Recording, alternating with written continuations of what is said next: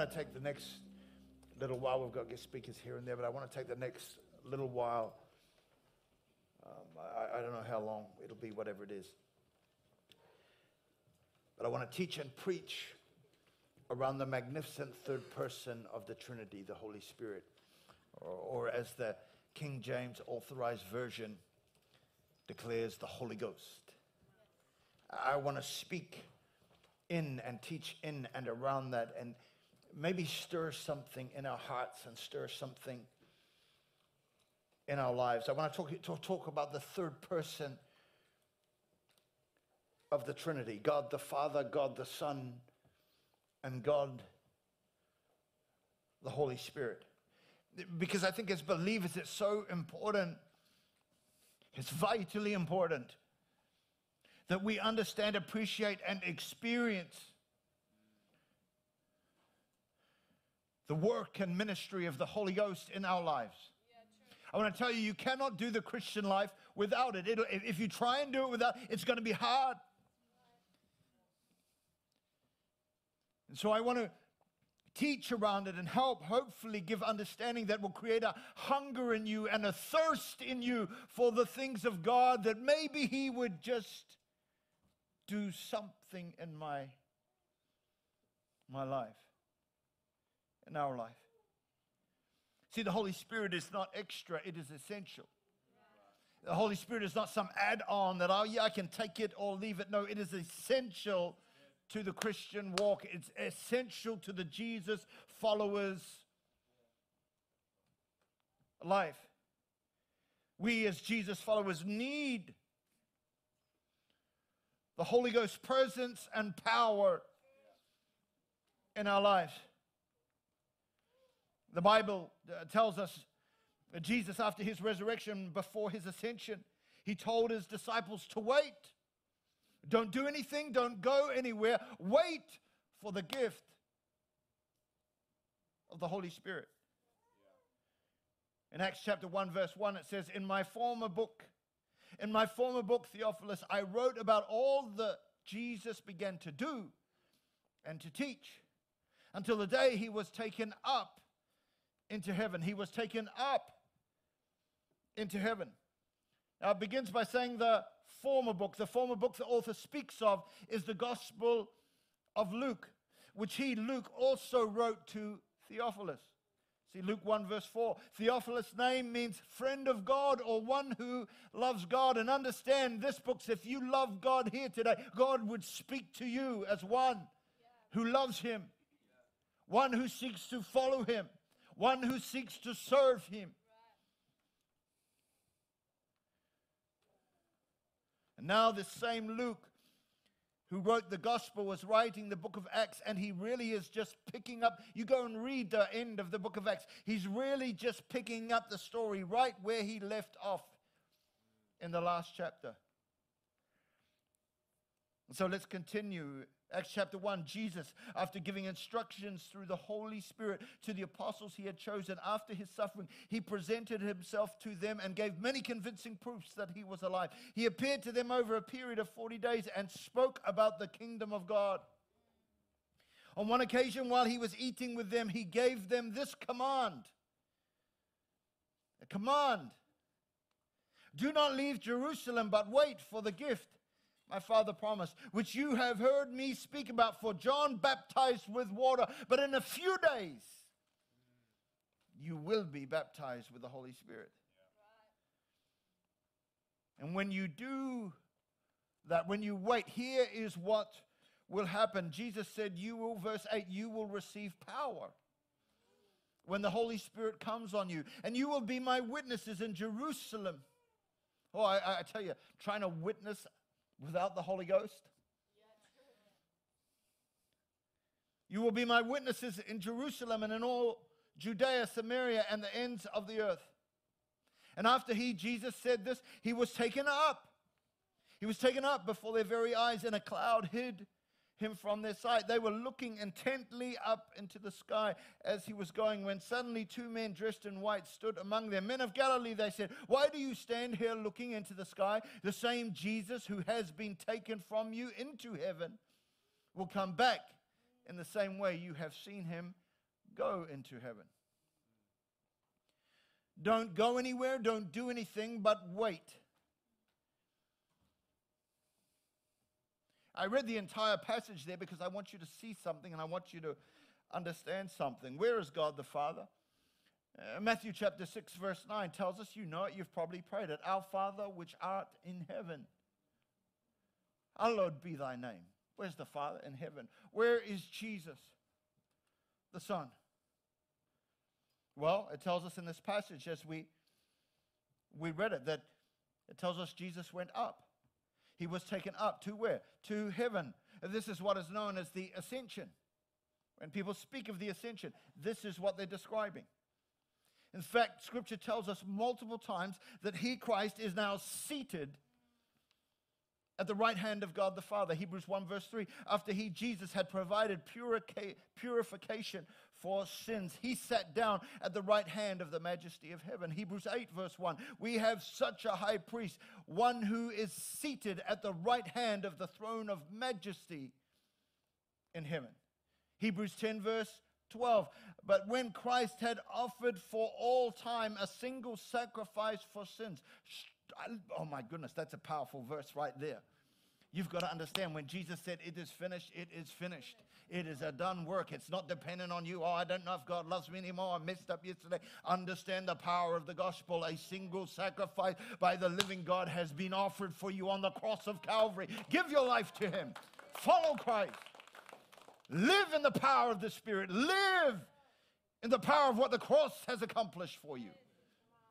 Don't be walking around going, oh man, I just don't know if God loves me. No, understand, He did. This is about Him, not about you. When Christ had offered for all time a single sacrifice for sins, He sat down at the right hand of God, and it goes on to say, I couldn't leave this out, for by a single offering, not your offering, not what you can bring to the table, by what He brings. For by a single offering He has perfected, thank you, Jesus. Oh, I'm just trying to be perfect. No, He has perfected. For all time, those who are being sanctified. Hebrews 12 verse 2, Jesus, the founder and perfecter of our faith, who for the joy was set before Him endured the cross, despising the shame, and is seated at the right hand of the throne of God. And Romans 8 verse 34 tells us, as ever making intercession for us. Where's the Father? There. Where's Jesus? There. Where's the Holy Spirit? Well, the book of Acts is telling us He's about to presence Himself here. Come on, somebody. So wait for the gift, Jesus said in the book of Acts. Talking of the coming of the Holy Spirit, Luke chapter 24, the last chapter of Luke, again, which is really talking about all the same event. Jesus said this, another angle, if you like, another perspective. Behold, I am sending you the promise of my Father upon you. But stay in the city until you are clothed with power. Clothed with power from on high. What is happening here? As Jesus went up and out of sight, the Holy Ghost was about to come down and give the church a fright. Come on, somebody.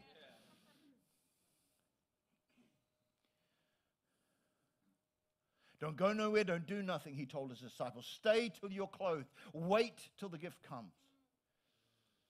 And I want to say here today, hear me. If Christ's disciples needed to be clothed with the power of the Holy Ghost, how much more do you and I today need to be?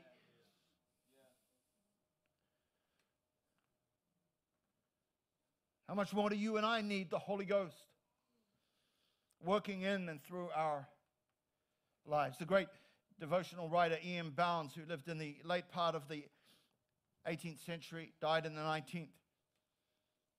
He wrote this. He said, the Holy Ghost does not flow through methods, but through men.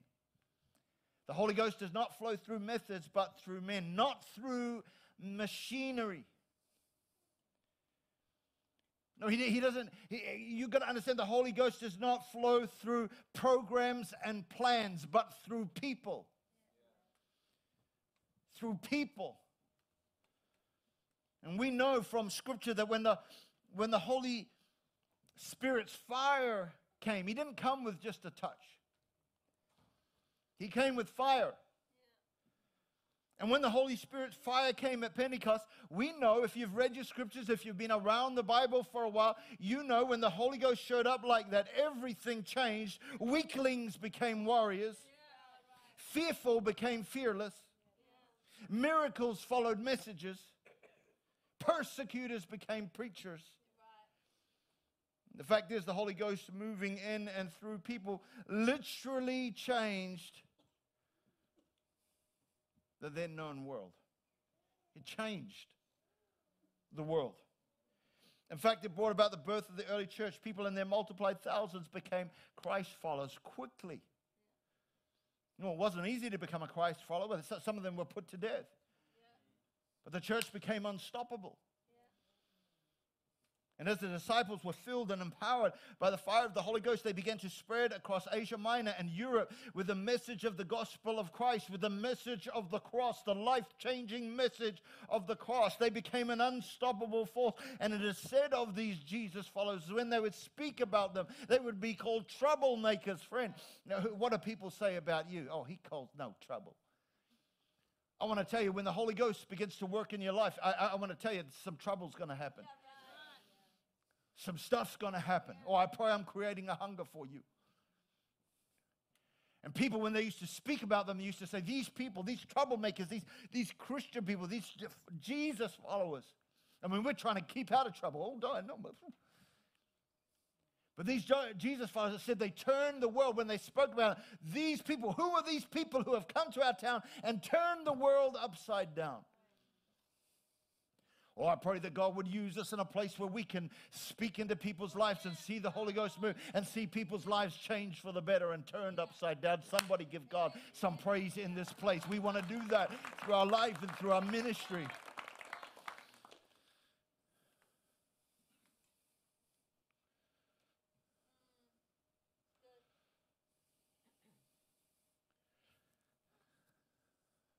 Birth the early church.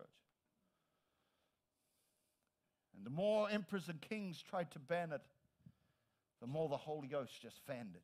That's right. So true. We need the Holy Ghost. You need the Holy Ghost. Stay, wait, Jesus said. The truth is, we know not everybody waited. Corinthians 15, Paul tells us that the resurrected Christ appeared to more than 500 people at one time. Yet on the day of Pentecost, when the Holy Ghost came, only 120 were gathered. Where was the other 380? Oh, we're busy. Got a lot going on. Friend, I want to tell you, you don't want to do the Christian life without the Holy Spirit. At work, in and through your life, whatever you're walking through. We need the Holy Ghost. You need the Holy Ghost. We need Him. John R.W. Stott, who was for sure one of the greatest theologians, preachers of all time, certainly of modern times. In fact, in 2005, he died in 2011, Time magazine ranked Stott among the 100 most influential people alive in the world at the time. So this man is no fool. And he said this: before Christ sent the church into the world, He sent the Spirit into the church. The same order must be observed today. We can't think that we can possibly do this life on our own. And so the Apostle Paul warns us, 1 Thessalonians, do not quench the Spirit. And it's the same in many versions, actually. Sometimes you can read different versions, but I mean, that's what it says. That's what it says in the ESV, the NIV, the NKJV, the NASB, just to name a few. In other versions, it puts it like this: do not stifle the Holy Spirit. Another version says, do not extinguish the Spirit. Oh, that we could extinguish the work of the Spirit in our lives.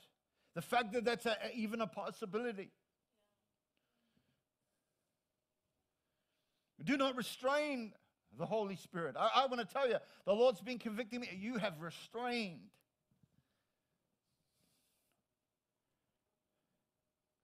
The Spirit. And I want to tell you that the conviction of the Holy Ghost.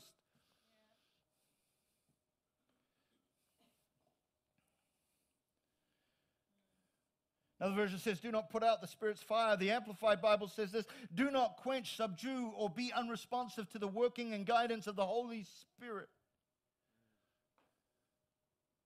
How about you? When you enter this place of worship, do you give your all? Do you come in ready to worship and throw yourself at His feet? See, I don't want to just do church. Church cannot save you, my friend. Christ saves. But we need His Holy Spirit, a longing in our heart that will come. I can't wait to worship Him. I cannot wait to lift up His name. I cannot wait to bring glory to Him. He is worthy of all my praise, worthy of all my worship.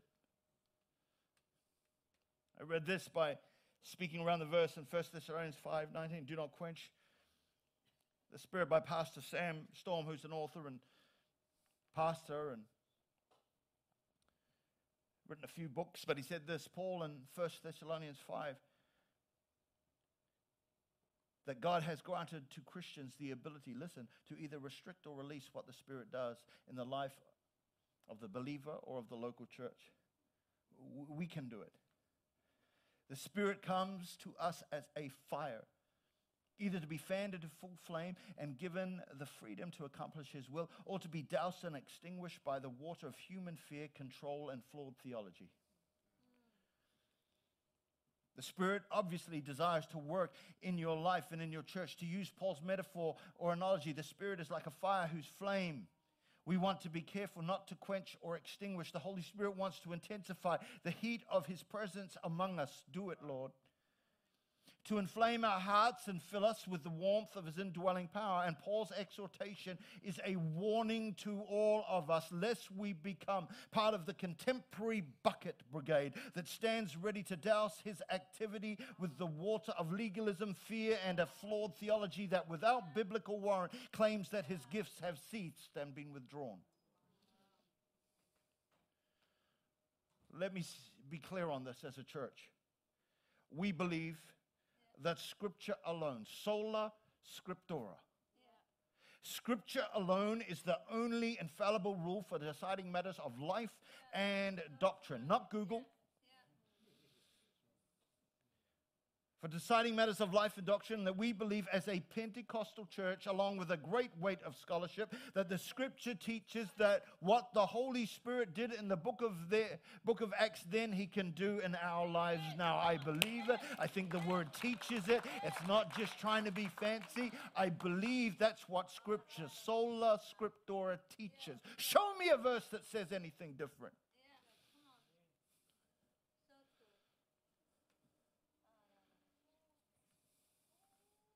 Pastor Sam goes on to say, throughout church history, those who would disagree with that have peppered their sermons and Bible studies and personal conversations with such dire warnings of charismatic excess that they have effectively quenched the Spirit's work in their lives and seek to do so in others. And all you have to do is go onto YouTube and you can find no end of heresy hunters. Mocking. And they can do that because, for good reason, we've given them fodder to mock with. It is true. It is true, and we as Pentecostals have to understand this, that charismatic and Pentecostal excesses, craziness in some charismatic circles, has caused many to be cautious, has caused me to be cautious. I can't do life without the Spirit of God. I can't walk this walk without the Spirit of God. This excess craziness and charismatic service, of course, makes us apprehensive when it comes to things of the Spirit, for good reason. Why? Because for among our ranks of some 500 million people, you need to understand the size of Pentecostalism. Some 500 million people who are faithful, God-honoring, Christ-following believers. There is no doubt a small but sometimes local bunch of wacky preachers.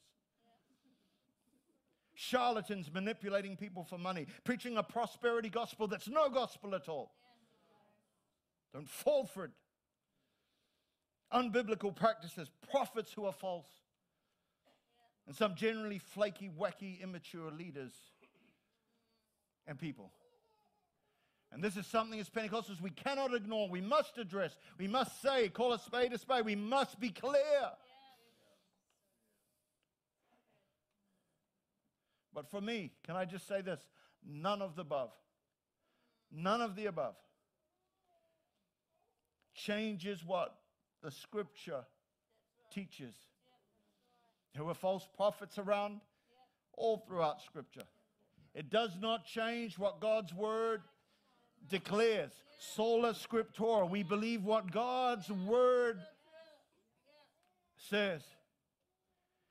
And I think it clearly proclaims, as do many other scholars, that the Holy Spirit that filled His people in the book of Acts then is still wanting to fill His people right now. But what if it gets weird, Pastor? I don't like weird. Neither do I. But what if it gets weird? I mean, because here's the thing. It's easier to say, no, I think the gifts have all ceased. It's just easier, right? Who wants to be a weirdo? No hands? Yep, see, I told you. It's like nobody wants to be a weirdo.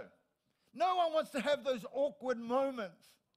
It's so easy to go, no, we're just going to teach the word. We're just going to do that. But you know, the whole spirit thing. No, it's much easier to say, no, we'll just, just the word. It's ceased. Where in the Bible does it say it?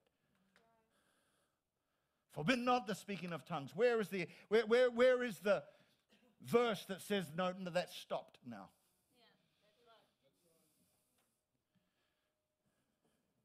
Test prophetic words. Where is the verse that says, okay, no, don't do any prophet? No, where is that?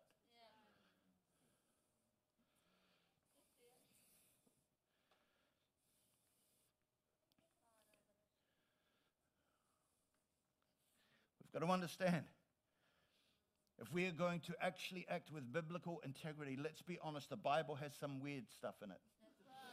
It really does. You know it, you've read it in God. That's weird. There's weird stuff in the Bible. John chapter 9, verse 6, Jesus spat on the ground. I have never done this. Jesus spat on the ground, mixed some mud, and then rubbed it, because I'm not going to spit on the carpet for a start, and rubbed it into the blind guy's eyes. The Bible has talking donkeys, strange visions, devils and demons. When I declare to every devil and demon that was seek to rob the church of its power, your time is over. In the name of Jesus. We need breakthrough power of God. There's weird stuff in the Bible. He parted the Red Sea for Moses. He closed the mouths of lions for Daniel. He protected men thrown into a fiery furnace, not to mention a man swallowed by a fish. Visions and dreams, words of knowledge that happened in Scripture, right? To ignore the weird stuff, one has to cut out. And when you say, oh no, to ignore the weird stuff of Scripture, one has to cut out gigantic portions of the Word of God. Scripture itself proclaims, for the kingdom of God is not in word, but in power. 1 Corinthians 4 verse 20 ESV. And the NIV it says, for the kingdom of God is not a matter of talk, but of power.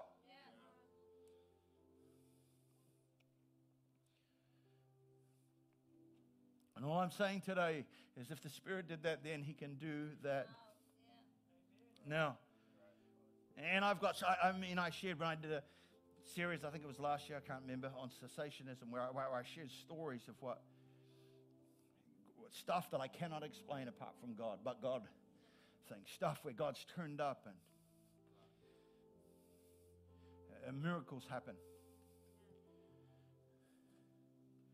Have you had things in your life that have happened in your life? Maybe I know people like Sherman that were needing food, and food turned up on the back door. If you had a miracle and you need some money and something came in or something, can you put your hand up if you've had a miracle like that? You've had a healing or something. Look around the room. See, there's God. He's a miracle working God.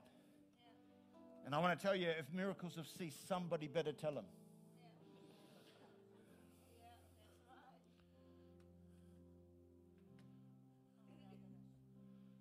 So many stories that don't make sense, seem a little crazy, seem like a weird. And there'll be so many stories here. Even in my reading and study and preparation for this, I read stories, not 10th hand accounts, but actual accounts from people who know these people. One man was about to speak in a church, and he was about to preach the message. As he was getting up, he was the guest speaker in the church. God said, I want you to stand up and say, keep on trucking. He's like, no, that's got to be the devil. I'm not going to say that. He said, no, get up and say, keep on trucking. It's like, that is weird. But he kept feeling he's got to say it. So he said, look, I don't know what this has to do with anything. He's like, I felt I need to say, keep on trucking. And the congregation started to giggle and laugh. He's like, oh man, yep, blown it. But what they were laughing about, he didn't know until after the service. See, there was a recently widowed woman in the service. She'd lost her husband, and they owned a large trucking company. And so she sent a prayer request out to the church asking them, would you please pray? I don't know whether to continue on with this business. I don't know whether to keep it or to sell it off. And so they were laughing because when the preacher gets up and says, I just want to say, keep on trucking, there was her answer right there in that moment. She knew exactly what to do. Smith Wigglesworth did some weird stuff. As a Pentecostal preacher, he had a radical conversion. He was illiterate. He learned to read. He was a plumber, actually. Plumber, and he's come to fix your pipes. He's a plumber. And he had a radical experience with the Holy Ghost. He was a man of prayer and the Word. In fact, he read no other book. He was always in the Bible. They said he hardly went like 15 minutes without quoting Scripture or reading his Word. In fact, in his house, he refused to have newspapers in his house. Absolutely refused. So I just want to read the Word. And so he would hear God, and as he was walking down the street one day in the UK, he felt as he was walking past a house, go and yell John 3:16 through the letterbox. You know, in the UK, they've got the flap in the door. Go and yell John 3. Now, how many have God said that? Go and yell it through the letterbox. No, Lord, that's weird. But anyway, he was about obeying what God spoke, and so he went to the door, lifted the flap, and yelled, for God so loved the world that he gave his only begotten Son, so that whomsoever believeth in him shall not perish, but have everlasting life. And he walked away. Didn't think anything of it until a meeting. I don't know if it was that night or later on in the week, where he was preaching. And a guy got up to testify. He said, this week I was going to take my life. I was standing on a chair with a noose around my neck in my home when suddenly through the letterbox came, for God so loved the world that he gave his only begotten Son, so that whomsoever believeth in him shall not perish, but have everlasting life. Don't tell me, friends, I want the Spirit of God. Use us. We don't just want to do church. This is not about what happens in a service. It's what happens in the marketplace. How God can use you if we would listen and say, God, don't just touch me. Fill me. Fill me afresh with your fire. See, in Acts chapter 3, verse 6, and I know I'm going over time, but I want you to hear this. You know the story of the gate, where Peter and John, they're walking towards the gate called Beautiful. And there was a beggar there, and he calls out for money, and they said this, silver or gold I do not have, but what I do have I give to you in the name of Jesus Christ of Nazareth. Walk. Taking him by the right hand, he helped him up, and instantly the man's feet and ankles became strong. He jumped to his feet and began to walk. Then he went to them in the temple courts, walking, jumping, and praising God. Someone said this, alas, today we as a church can say silver and gold have we plenty, but we've lost the ability to say in the name of Christ Jesus, get up and walk.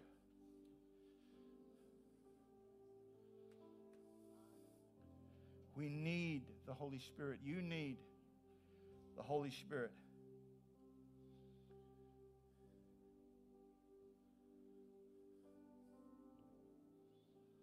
Stephen, a man in Scripture full of the Holy Ghost, moved in the power, signs and wonders. In the power, he wasn't an apostle. He was just a regular believer. In Acts 7, he was arrested and about to get stoned. For young people, that means something completely different. He was about to be stoned to death with rocks for his faith. Yet there was no fear in his eyes. In fact, he saw a vision of heaven. Scripture says, but Stephen, full of the Holy Spirit, said, I see heaven open and the Son of Man standing at the right hand of God. And he said this as he took his last breath. Someone said this, hear me. Before the Holy Spirit came, the disciples found it hard to do easy things.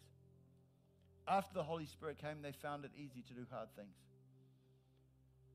Lord, fill us with the Holy Spirit like Stephen. Let us not quench and stifle or extinguish what you desire to do. Would you stand? Where is the Father heaven? Where is Jesus seated at the right hand of God? Where is the Holy Spirit here, ready to do a work in our lives? As I close, one of the things I love about the story of Stephen is that the Holy Spirit here allowed Stephen to see a vision of Jesus up there. But notice, Scripture says, as I read out before, that Jesus was no longer seated. He was standing. He was standing. The Jesus who was seated was standing, ready to receive his Son.